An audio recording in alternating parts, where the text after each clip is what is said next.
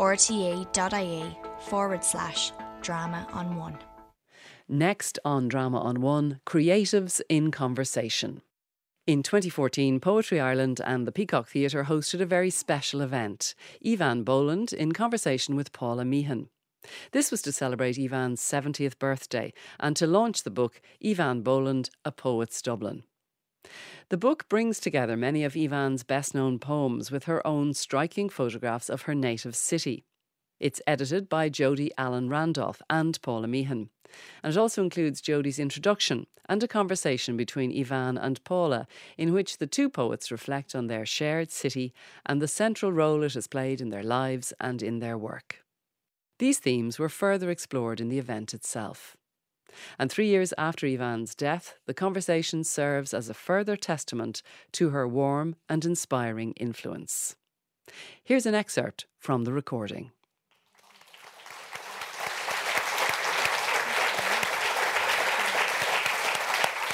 I just welcome Eavan. It's great to have you here. Great to have you home.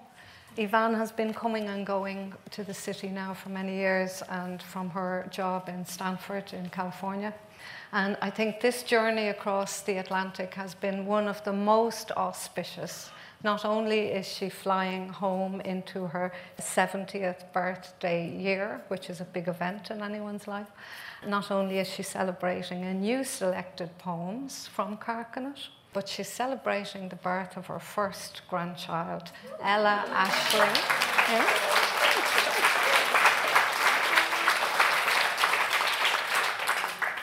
Ella Ashling Barry, whose mother is in the audience tonight, yes. And it's her first separation from the baby. So we understand if Eavan, because she's named for her mother, has to rush off in the middle of things, we will understand. But you're all very welcome, friends, family, readers and fans of Eavan. Just before I read, can I read Night Feed? I haven't read Night Feed out at all since Ella has been born. But since, I have caught her mother in one tranquil moment so that I can read it. I certainly meant to read it, not for Ella so much as for her mother. Anyway, Night Feed. This is dawn. Believe me, this is your season, little daughter. The moment daisies open, the hour mercurial rainwater makes a mirror for sparrows. It's time we drowned our sorrows. I tiptoe in, I lift you up, wriggling in your rosy zip sleeper. Yes, this is the hour for the early bird and me, when finder is keeper. I crook the bottle, how you suckle. This is the best I can be. Housewife to this nursery where you hold on, dear life. A silt of milk, the last suck, and now your eyes are open, birth-colored and offended. Earth wakes, you go back to sleep. The feed is ended. Worms turn, stars go in. Even the moon is losing face. Poplars stilt for dawn, and we begin the long fall from grace. I tuck you in. Beautiful. Thank you.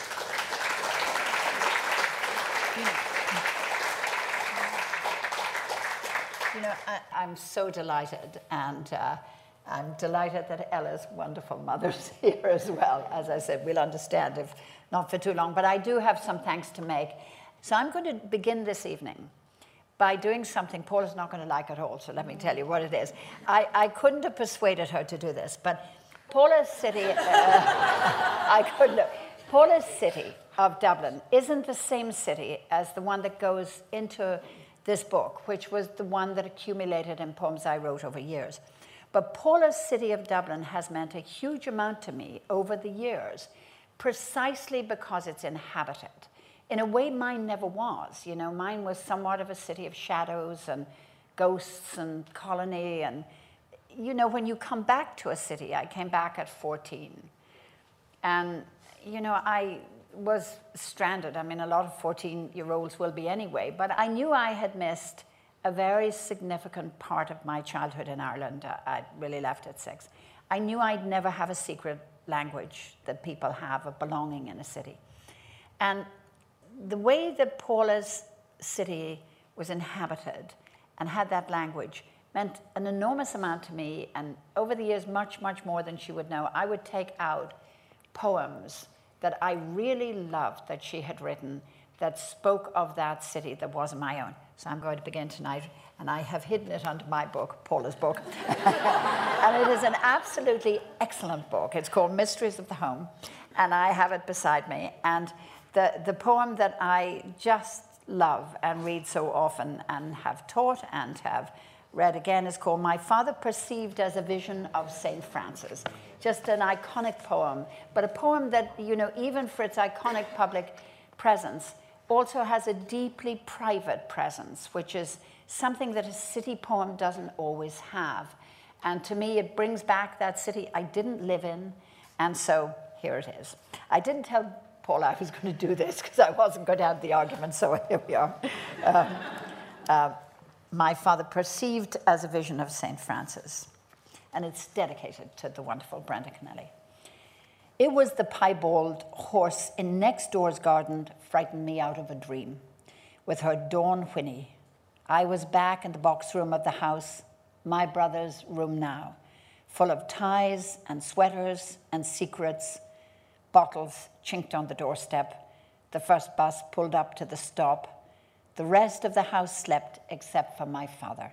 I heard him rake the ash from the grate, plug in the kettle, hum a snatch of a tune. Then he unlocked the back door and stepped out into the garden. Autumn was nearly done.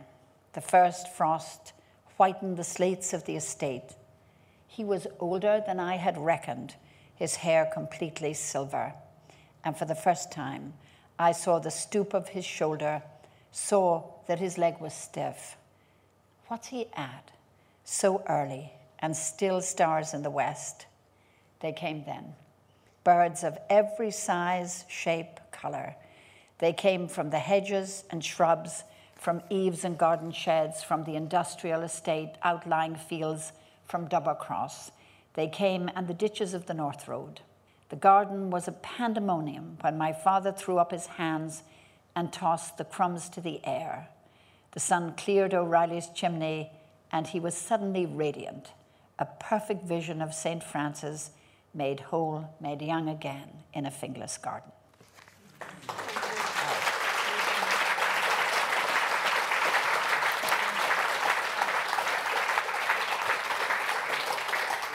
So really in the conversation we had, these two senses of different cities sort of kept in a way both colliding and illuminating something. And, you know, I think it is important that the spaces of a city find their way into language. I think it matters. I think that it's the way not only we inhabit the city, but the city inhabits something in memory. And, you know, when I think of the cities that came to us in Irish literature, that came in O'Casey, that came when, you know, Stephen Dedalus is walking in The Portrait of the Artist, that came in Kavanagh's Canal poems, you know, all of those ways that a city goes into language makes that city much more deeply humane.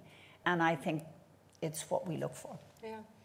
I was always struck when I read your poems of the city, and to me you were the poet that articulated the city to me in a way that I could see the people in it, you know, I could reflect my own experience into your experience of the city, even though I was very aware that it was a totally different city, that it came from a different class, an area to my young eyes of privilege. I remember being in an apartment, a flat, as we would have called it in those days, with some friends. And I think it was around the time the anti-nuclear movement, when we were campaigning against nuclear energy. Certainly I was with activists, and there was a lot of discussion about the role of women and what we had to do. And you came on the radio on RTE, and I had been reading you, beginning to read you, but this was the first time I actually heard your voice. And the beautiful accent and the beautiful cadences of the lines. And someone said to me, "Don't listen to that. Can you not hear our accent?" And it was the first time I realised that an accent wasn't the politics. It was the first time I realised a kind of a sisterhood beyond class divisions, and a sisterhood in poetry, because if poetry does anything, it defeats sectarianism. It really reminds us, I believe, that it's the human voice and we speak to each other as humans in a kind of on a level ground. You've a lovely remark in the essay Outside History from the collection Object Lessons, one of your prose collections. You say, if a poet does not tell the truth about time, his or her work will not survive it. Past or present, there is a human dimension to time, human voices within it, and human griefs ordained by it. Our present will become the past of other men and women. We depend on them to remember it with the complexity with which it was suffered, as others once depended on us. I remember once a great teacher I had of English history and classical civilization, Miss Maguire, saying to me that with education comes responsibility. And I mean, I resisted that idea. But it seemed to me that when I began to read your poetry, that came back to me in a new kind of form, you know, a kind of an onus, not felt as a burden, but as a challenge to actually look through the layers of the other writers who had written the city of my own imagination into being, like the writers you mentioned, and especially Joyce and Beckett, who wrote a particularly intellectualized city, it felt to me, to actually see through that to the reality of my own experience and to honor it and bring it into the work. Yeah, you know, it's interesting that you say Beckett and Joyce wrote an intellectualized city. It's just an interesting word. You know, there's a really lovely short story by Beckett called Dante and the Lobster, where he's trying to make his lunchtime sandwich out of gorgonzola, and he's terrified that anybody's going to interrupt him, you know. And it's a near enough, I think, self-portrait. But it isn't so much the intellectual city or the not city. I think what every writer feels or fears is that phrase from Adrienne Rich's poem, you know, a book of myths in which our names do not appear. And I certainly felt as a young woman, and I mean, you bring this up very interestingly, and I'm not sure it's always a source of agreement between us, but it's a very interesting conversation. I certainly was worried that my name couldn't appear because I didn't have the keys to the city that people had who had always lived here. And, you know, when your friend said, don't listen to that accent, your friend really was partly right, you know, because part of my accent had come from these years in London, so that to myself, I never can say the word poetry right. It is always the British pronunciation of poetry. So these indelible things get laid down in you. Senses of outsiderism, senses of not belonging. And you always worry as a young writer that you're in a place where you will never be able to write your name.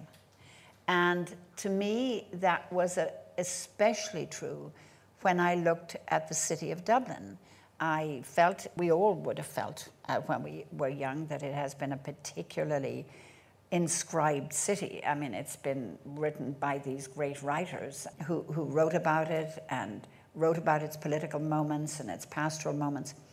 But I think what you and I talk about at the back of this book is that it matters to write your name there.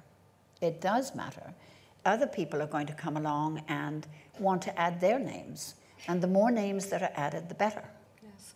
Given that you've just become a grandmother, could I ask you now to read a poem that it's a very fleeting moment in your poetry.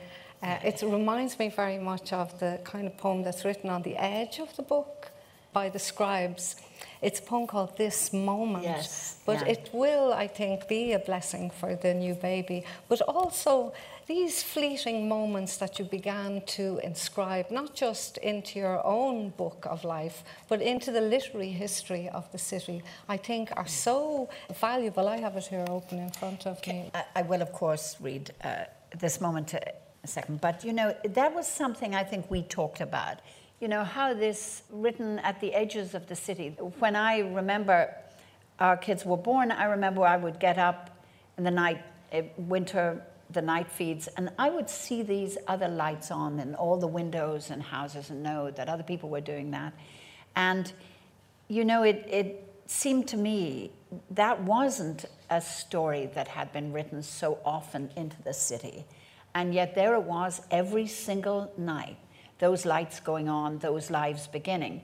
And so making the decision, as you say, to have enough permission to write what you're actually living at the moment, not what somebody else has lived and not what people think you should be living. That to me was an important moment. This is called This Moment. It's a little bit later. I used to go out in the evening time, just at twilight, especially in the summer. I know so many people do it, to try to get a child to come in, probably didn't want to come in. And, you know, eventually the child would turn around and run towards you. And it was such, you know, such a quick but transformative moment. And that really was the idea of this twilight coming in and this child coming back to you, this moment. A neighborhood at dusk. Things are getting ready to happen out of sight. Stars and moths and rinds slanting around fruit, but not yet. One tree is black. One window is yellow as butter. A woman leans down to catch a child who has run into her arms this moment. Stars rise, moths flutter, apples sweeten in the dark.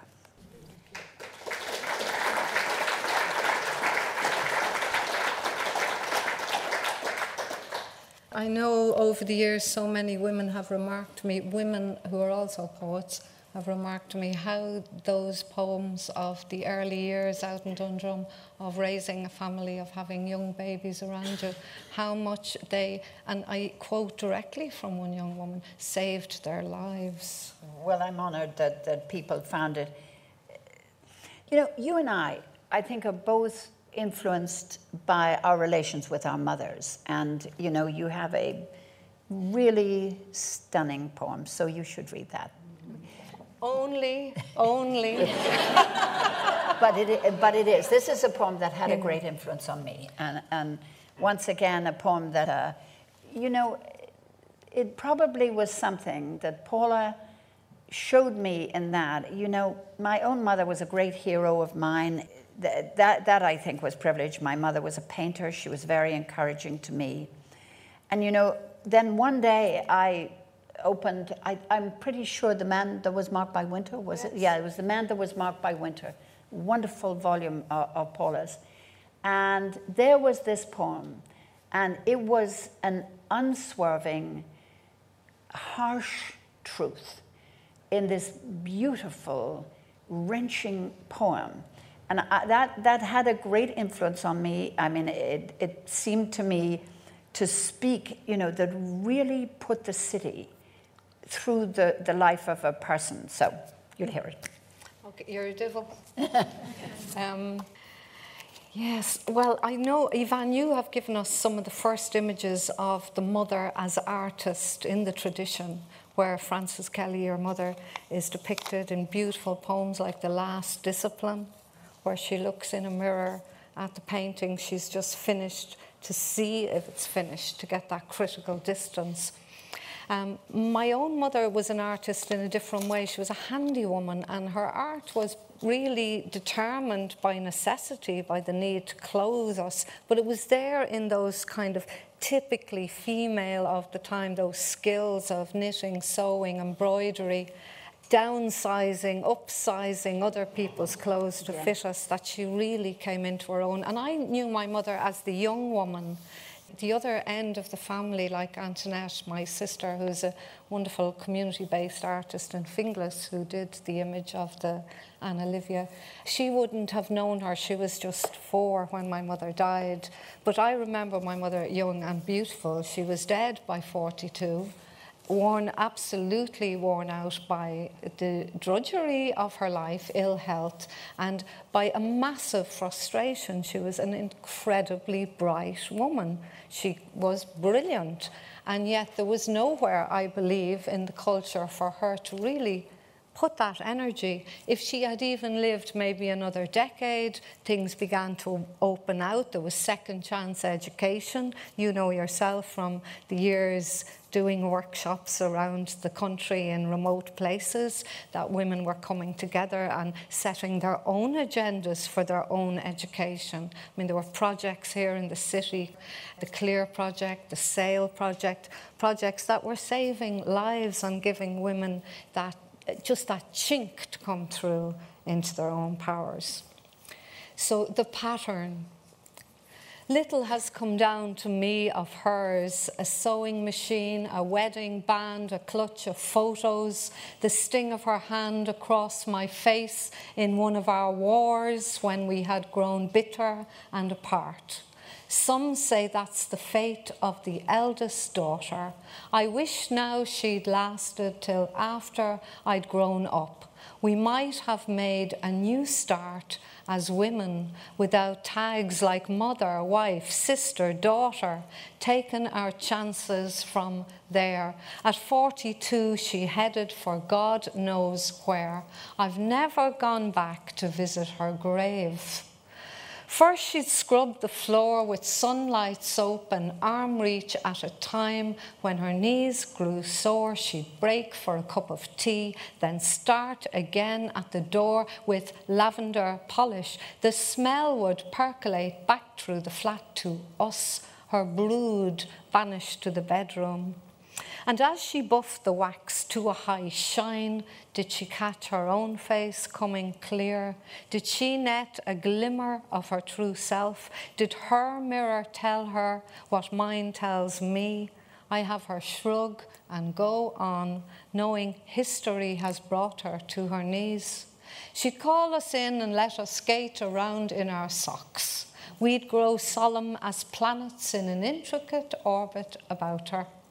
She's bending over crimson cloth. The younger kids are long in bed. Late summer, cold enough for a fire. She works by fading light to remake an old dress for me. It's first day back at school tomorrow.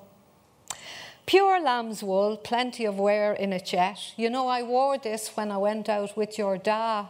I was supposed to be down in a friend's house. Your grandad caught us at the corner. He dragged me in by the hair. It was long as yours then, in front of the whole street. He called your da every name under the sun. Corner boy, lout. I needn't tell you what he called me. He shoved my whole head under the kitchen tap, took a scrubbing brush and carbolic soap, and in ice cold water he scrubbed every spick of lipstick and mascara off my face. Christ, but he was a right tyrant, your granda. It'll be over my dead body. Anyone harms a hair of your head. She must have stayed up half the night to finish the dress.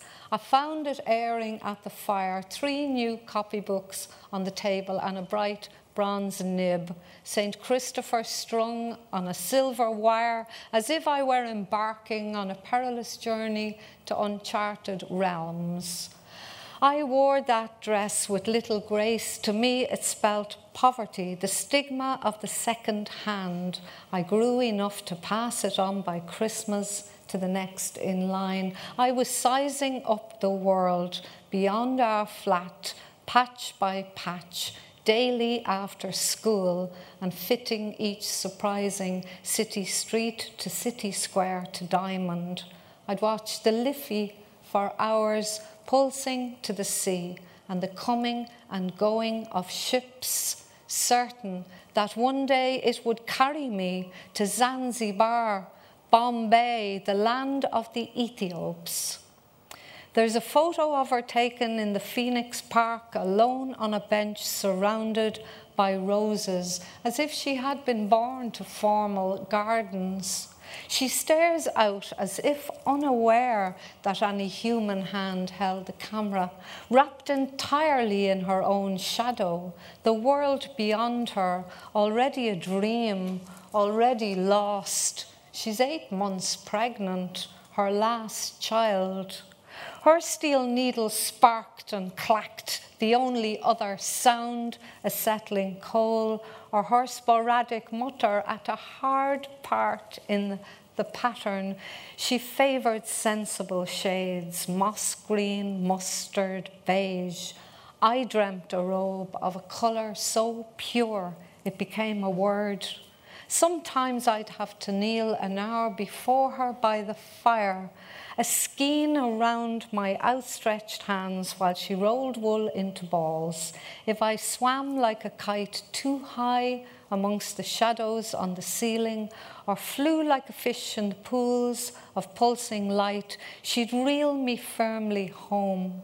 She'd land me at her knees, tongues of flame in her dark eyes. She'd say, "One of these days I must teach you to follow a pattern."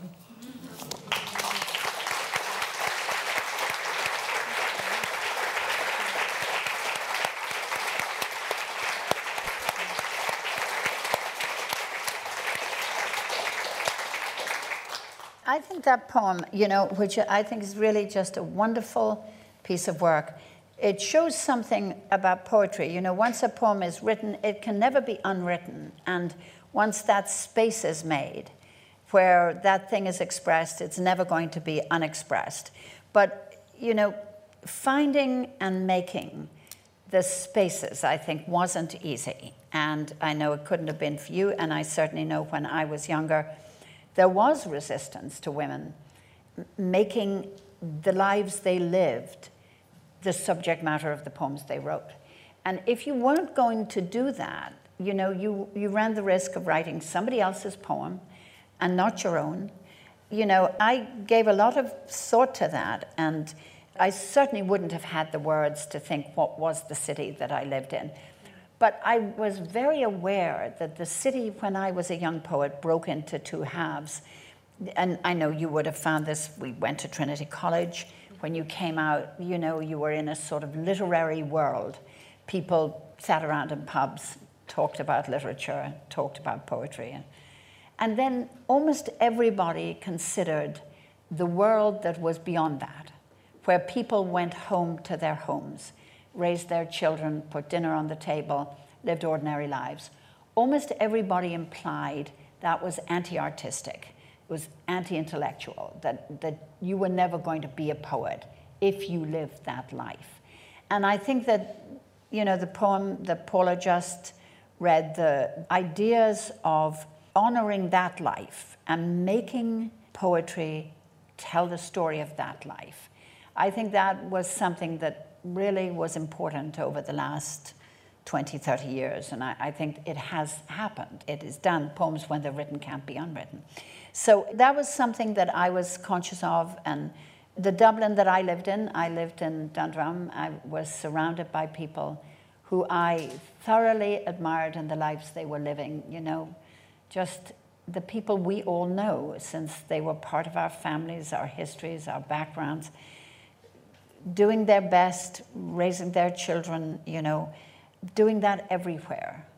And I really didn't want to live a life as a poet that somehow edited all that out. And so, you know, the poem here isn't so much that. There's a poem I wrote at that time, and I remember clearly the difficulty that poem gave me. And it wasn't actually that difficult. The poem's called The Pomegranate, but the pomegranate is about the astonishment, which a lot of people in the room must have had, of having a child who is suddenly a teenager. I think that, you know, almost everybody recognizes that one. But there is, of course, a great, wonderful legend on it, you know, that Sarah has a child who's kidnapped, brought to the underworld, and she goes back to try to get the child back. And she tries to bargain with the king of the underworld to let the child come back. But in fact, she wouldn't have had to be down there at all if the child hadn't eaten something. If the child had eaten nothing, she'd have got her back free and clear. But everybody knows a teenager will eat something, so the child had eaten the pomegranate, and that was it. I remember standing with a wonderful first daughter, Sarah, thinking, not how was I going to write the poem about a teenager, but she almost always had a can of Coke beside her bed, thinking, how would I ever get the can of Coke into the poem? You know what I mean? And it took me a long time to think. I don't think it was that big a deal in the end, but for me, I didn't have any background in putting cans of Coke in poems. That isn't really what I'd learned to do. So this was the pomegranate, and really just the idea that these deep roots could take place in this ordinary atmosphere was something important to me. The pomegranate. The only legend I have ever loved is the story of a daughter lost in hell and found and rescued there. Love and blackmail are the gist of it, Ceres and Persephone the names. And the best thing about the legend is I can enter it anywhere and have. As a child in exile in a city of fogs and strange consonants, I read it first. And at first I was an exiled child in the crackling dusk of the underworld, the stars blighted. Later, I walked out in a summer twilight, searching for my daughter at bedtime. When she came running, I was ready to make any bargain to keep her. I carried her back past white beams and wasps and honey-scented buddleias, but I was Ceres then, and I knew winter was in store for every leaf on every tree on that road, was inescapable for each one we passed, and for me. It is winter, and the stars are hidden. I climb the stairs and stand where I can see my child asleep beside her teen magazines, her can of Coke, her plate of uncut fruit, the pomegranate. How did I forget it? She could have come home and been safe and ended the story and all our heartbroken searching. But she reached out a hand and plucked a pomegranate. She put out her hand and pulled down the French sound for apple and the noise of stone and the proof that even in the place of death, at the heart of legend, in the midst of rocks, full of unshed tears, ready to be diamonds by the time the story was told, a child can be hungry. I could warn her, there is still a chance. The rain is cold, the road is flint-colored, the suburb has cars and cable television, the veiled stars are above ground. It is another world. But what else can a mother give her daughter but such beautiful rifts in time? If I defer the grief, I will diminish the gift. The legend will be hers as well as mine. She will enter it as I have. She will wake up. She will hold the papery, flushed skin in her hand and to her lips, and I will say nothing.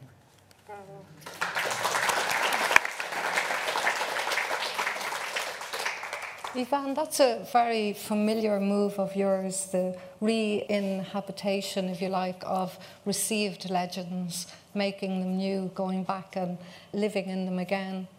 There's another fairly, I would consider it a characteristic gesture of yours, which is to take an object and by meditating on the object, especially on its process, that you come to some truth about sometimes human suffering, but sometimes the city as polis, you know, the city as city-state, where it's not just a city to be looked at, but it's also a series of processes in history to be examined. And I'm going to put you on the spot now to read and maybe talk about a little bit about the poem Making Money, which I think was the most powerful and political poem of the boom, even though it was never really, I don't think, critically discussed that way in any of the various places where critical discussion takes place. But it seemed to me a sly, and I know you claim not to be an ironist, but I mean, there are elements of irony working all the way through the work. You know, it's about making money. It's literally about making money in the mills outside Dublin, in Dundrum, where you live. It seemed to me to be the poem of the boom, even though it's an historical poem. And this seems to me one of your characteristic gestures. I mean, you've also written about the English Industrial Revolution as well. Will you read that for us? Maybe speak a bit about how you came to make it, to make the poem itself. It's funny. Thank you, Paula, for the sort of... It's funny because I have a very sketchy memory of a book. Kevin, my husband, had it in the house. It was called Dundrum and Its Environs. Yes. And it was a small local history book, but I never sort of saw it again. I mean, I saw it one evening. And there was just this funny sentence in it. I mean, it was describing all kinds of things about Dundrum which stuck in my mind. I mean, none of them adding up to anything sensible. For instance, Dundrum was a great producer of goat's milk, so that a lot of people came to drink the goat's milk. None of that could be fitted into anything that I understood about it. But there was this sentence, it says, at the turn of the century, they were writing about Dundrum. The paper produced there was of such high quality that it was exported for use as banknote paper. And, you know, the photograph, it's of these cottages. They're a little bit further down from where we live. There are these low cottages on the bank of the Dodder River and the Slang, I think, there. And it's where the mills would have turned to make the paper. I knew that that mill work was terrible work. And the idea that these young women, who I imagined, I didn't have any record of the mill itself. There's no record that I could read, no document about the people who'd worked there. But the idea that these girls in these terrible conditions, really, and mill work was so dangerous and hard and bad for health, that they were producing this paper on which would be written the values of money they would never see or know, or something about that. I think you're right, I'm not an ironist, but something about that seemed to me to have this really cruel smack of irony. So this is the poem, Making Money. They made money, maybe not the way you think it should be done, but they did it anyway. At the end of summer, the rains came and braided the river Slang as it ran down and down the Dublin mountains and into faster water and stiller air, as if a storm was coming in. And the mill wheel turned so the mill could make paper, and the paper money, and the cottage doors opened, and the women came out in the ugly first hour after dawn and began. To cook the rags, they put hemp waste, cotton lint, linen, flax, and fish nets from boxes delivered every day on the rag wagon on a roiling boil. And the steam rose up from the open coils where a shoal slipped through in an April dawn. And in the backwash, they added alkaline and caustic and soda ash, and suddenly they were making money. 100 years ago, this is the way they came to the plum-brown, headlong weir, and the sedge drowned in it, and their faces about to be, as they looked down once quickly on their way to the mill, to the toil of sifting and beating and settling and fraying the weighed-out fibres. And they see how easily the hemp has forgotten the Irish Sea at neap tide, and how smooth the weave is now in their hands. And they do not, and they never will, see the small boundaries all this will buy, or the poisoned kingdom with its waterways and splintered locks, or the peacocks who will walk this paper up and down in the windless gardens of a history no one can stop happening now, nor the crimson and indigo features of the prince who will stare out from the surfaces they have made on the ruin of a Europe he cannot see, from the surface of a wealth he cannot keep. If you can keep your composure in the face of this final proof that the past is not made out of time, out of memory, out of irony, but is also a crime we cannot admit and will not atone, it will be dawn again in the rainy autumn of the year. The air will be a skin full of water, the distance between storms again. The wagon of rags will arrive, the foreman will buy it, the boxes will be lowered to the path, the women are walking up, as they always did, as they always will now, facing the paradox and learning to die of it.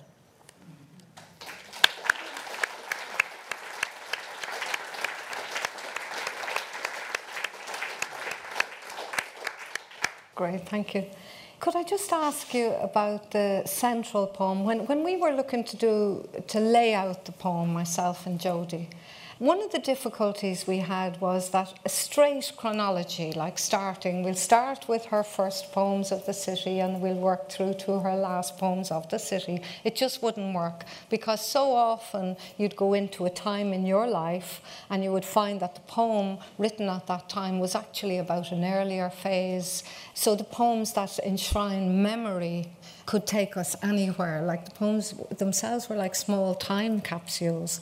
So we early on abandoned just a simple chronology, one poem after the other. And we came up with a kind of a topography, really, as a way of organising it. We looked at the geography. So the book opens with the early poems of your earliest times in Dublin, the family home in the leafy suburb, inner suburb, the canal, the life between the canal and the university as you got older.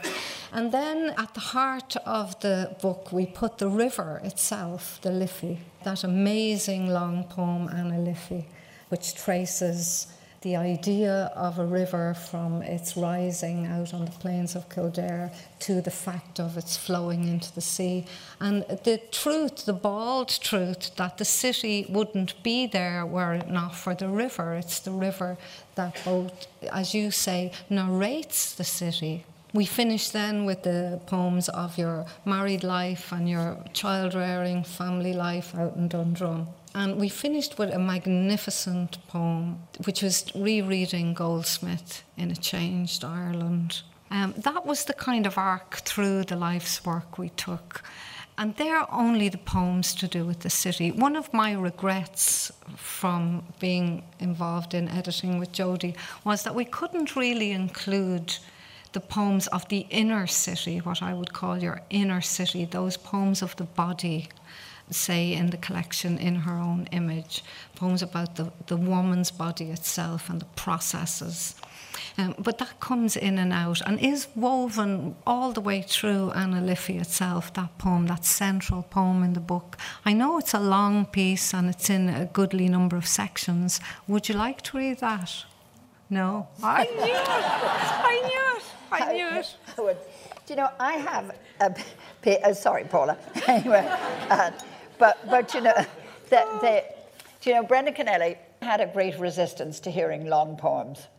And if you were going to read anybody a long poem, he used to say to the person, bring a sandwich and a glass of milk. I know. And so I maybe a bit long. This is something you say in the interview at the back of the book, which I really liked. You know, you're speaking about something, and it's something that is in your work. And I don't think it actually, I think it's a division between yourself and myself that I think is very interesting. You say in an answer, we're talking about Joyce, and you say, I love Dubliners. To walk the named fictional streets and the real streets as I was reading it, so many of the buildings extant before my eyes was really exciting. Quite apart from the characters, types easily translatable to the characters I saw around me. Joyce's North cityscapes themselves were intact if you squinted past Bassars and Liberty Hall and didn't stray too far beyond Glasnevin. But there's a strange thing. I heard Ulysses first before I read it. One long winter with no money, no television, no phone, before mobiles or internet, it was read to me. Sure, what else would you be doing? The perfect virtual experience. What abundance now to remember. When I came to the text, I found it a hard read, harder to read than to listen to. Joyce must have heard them very clearly. The voices of the city is remembered city. So in some ways, the poems that you have built on the city, which is not true of myself, have been the voices of the city. Yes, I mean, you're into the obsessive domain there, you know, the voices that won't let you rest, the kind of hauntings that come. Certainly in my work from the community I was privileged to grow up in, although I didn't realise till I went to school that I was from an underprivileged background. I remember too at O'Casey, you know, one of the criticisms I would have heard of O'Casey growing up was that his people, his characters are caricatures. And I remember a moment of revelation where I just realised that, of course, they're caricatures in some people's terms, but these were people who had nothing but their personalities. And they became an art in itself, you know, the presentation of self to the world. So my childhood was peopled by larger-than-life characters, storytellers, singers, deranged people, people who had come back from the war, the Great War, these old men rambling around the city with missing limbs, with, the mustard gas, dementia. It was a very interesting city for those voices, and I do feel that, again, that obligation to somehow channel some of them. But I'm not letting you off the hook, Eavan. I know you're shying away. I mean, I just have to say it myself if you won't. Just a small section of it, I just want to say, because this is the poem that speaks to me now at this age. And that has been one of your great gifts to me, is that you're just there ahead of me, and the work you do does open out space that I can follow, I can follow the trails you make through what is wilderness. And one of the things you say is, in Anna Liffey, the central poem of this book, as we've edited and revised your life for you, largely done, I should say, on Skype, because Jodie Allen was either in New York or Santa Barbara through the editing. The few times we got together in her place in Dublin or my place over in Baldoyle. The rest of the time it was edited on Skype, which was fascinating. You say, I am sure the body of an aging woman is a memory, and to find a language for it is as hard as weeping and requiring these birds to cry out, as if they could recognize their element, remembered and diminished in a single tear. An aging woman finds no shelter in language. She finds instead single words she once loved, such as summer and yellow and sexual and ready, have suddenly become dwellings for someone else, rooms and a roof under which someone else is welcome, not her. Tell me, Anna Liffey, spirit of water, spirit of place, how is it on this rainy autumn night, as the Irish sea takes the names you made, the names you bestowed, and gives you back only wordlessness? Autumn rain is scattering and dripping from carports and clipped hedges. The gutters are full. When I came here, I had neither children nor country. The trees were arms, the hills were dreams. I was free to imagine a spirit in the blues and greens, the hills and fogs of a small city. My children were born. My country took hold of me. A vision in a brick house. Is it only love that makes a place?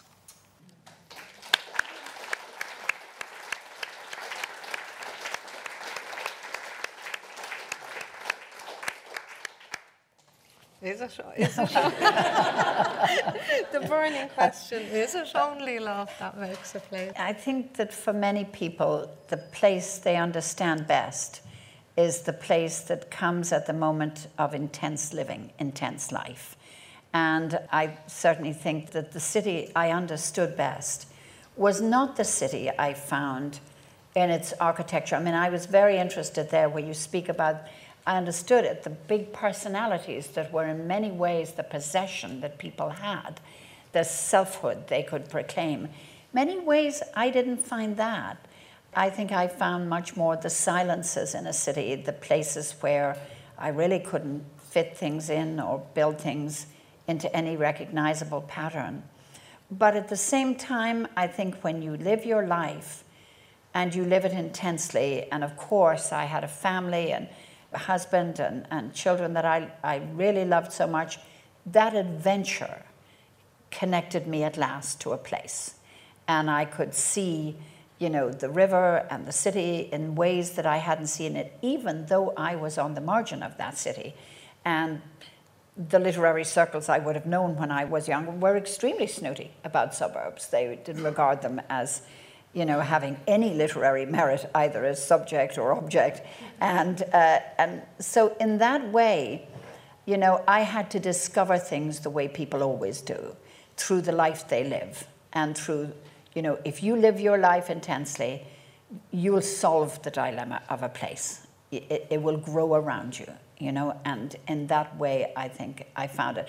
But I would never say, you know, that, you know, when I read Joyce's great panorama of the city, that hasn't been the city that I would have known, but it's the city I love to read in his work. What writers, besides Joyce, were there writers that you read into and that they opened up room for you in either our own native? I know that Adrienne Rich was a really important presence for you when you lived out in the suburbs first with your young family, and you were looking to make a poem that you could live in and a poem that you could die in, as you say elsewhere. What were those presences? Well, there were, and they were there in Irish poetry. I mean, I think Thomas Kinsella's work on the city was just remarkable. I mean, I don't know whether you feel the same, but I don't like to find poetry in anthologies. You know, I make a real effort with it to get back to the individual book it came out of. You know, it's like the span. To see what happened in that book. It's like getting a piece of weather from the past. I mean, it's a weather system of its own, an individual book. And those books, Another September and Downstream, they were absolutely remarkable in their time, and remarkable to me when he describes the garden, the snail, you know, when he says, you know, not young and not renewable, but man, the tree, he's shaving and he thinks of himself hacked clean for better bearing. You know, he's writing out of what appears to be a small compass, but is in fact a very big, powerful sense of self in an environment. And that made a big impression on me, and I'm not always sure that Thomas Kinsella gets all the credit he should, because he annotated Dublin in a certain way, and he demystified it, he brought it down, he took away some of the kind of dry ice, you know, from the sort of spectacle of Joyce and Yeats, and even the canal poems, I think, and he made it this powerful, ordinary space that he was determined to commend to people. That was very important to me, and, you know, I greatly respected and was moved by those particular books. And what about now when you come back? Because you come back like a migrant bird. Do you foresee at all the future when you come back from Stanford to resettling here? Do you see any? Of course, absolutely. Yeah. I mean, I have a colleague in Stanford, a great friend of mine, Ken Fields, and he always says, you know, she likes to say that she just lives in Ireland and works in California, and to a certain extent it's true. You always live in the one place, you know, even though you don't. You know, there's a beautiful poem by a German poet called Auslander, where she says, you know, this is where I live and that's where I reside. And you know, I work at Stanford, and it's a really wonderful environment, and above all, it's one of the great shelters for young poets in America through the Stegner Fellowship Program, and I teach in that and feel fortunate to. But, you know, I come home to Dublin every 10 weeks because it's a 10-week term, it's a quarter system. And, you know, the roots I have are as an Irish poet. I think in our generation, we have a radar that is different from the poets who went before us, who didn't have those communications, who didn't see those barriers dissolving. But I still think the rootedness here is remarkable. And of course, this is where I will live and have lived and will continue to. And when I leave Stanford, will come straight back here. So it's not that, but I don't think, you know, when I was young as a poet, I don't think the people before me could have seen my future.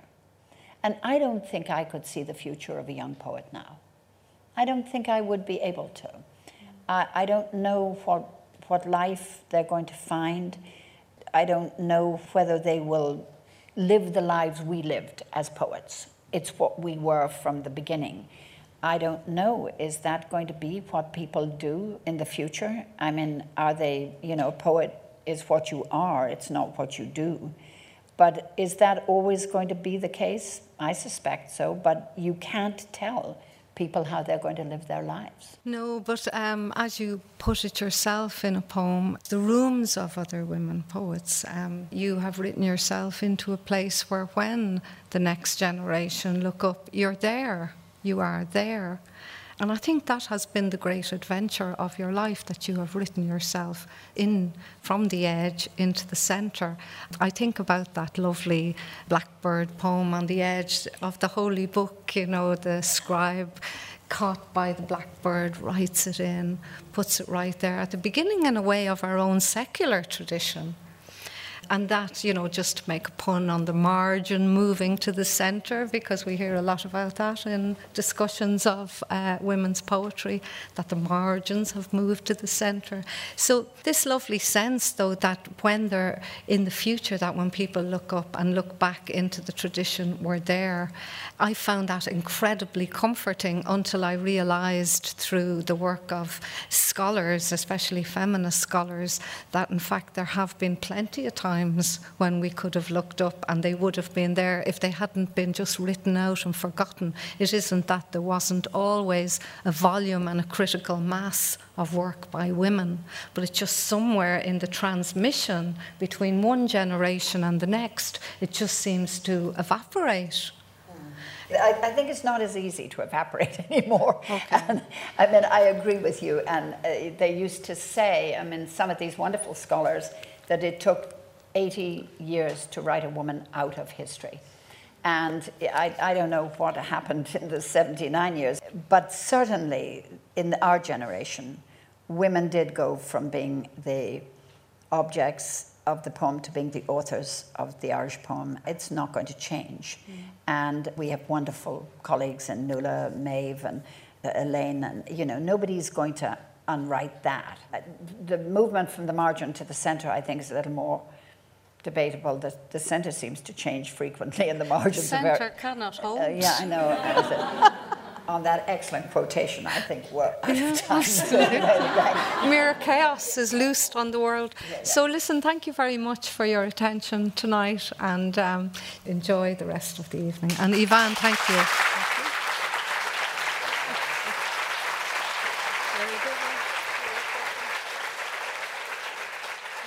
And in that edition of Creatives in Conversation, we heard the late Eavan Boland in conversation with Paula Meehan in an event hosted by Poetry Ireland and the Peacock Theatre in 2014. If you'd like to hear the conversation in full, go to the website rte.ie/drama-on-one. That event marked the publication of the book Eavan Boland, A Poet's Dublin, edited by Jodie Allen Randolph and Paula Meehan and published by Carcanet Press. Paula Meehan's new collection, The Solace of Artemis, will be published by Daedalus Press this November. Sound supervision was by Damien Chanel and the producer was Kevin Reynolds. rte.ie/drama-on-one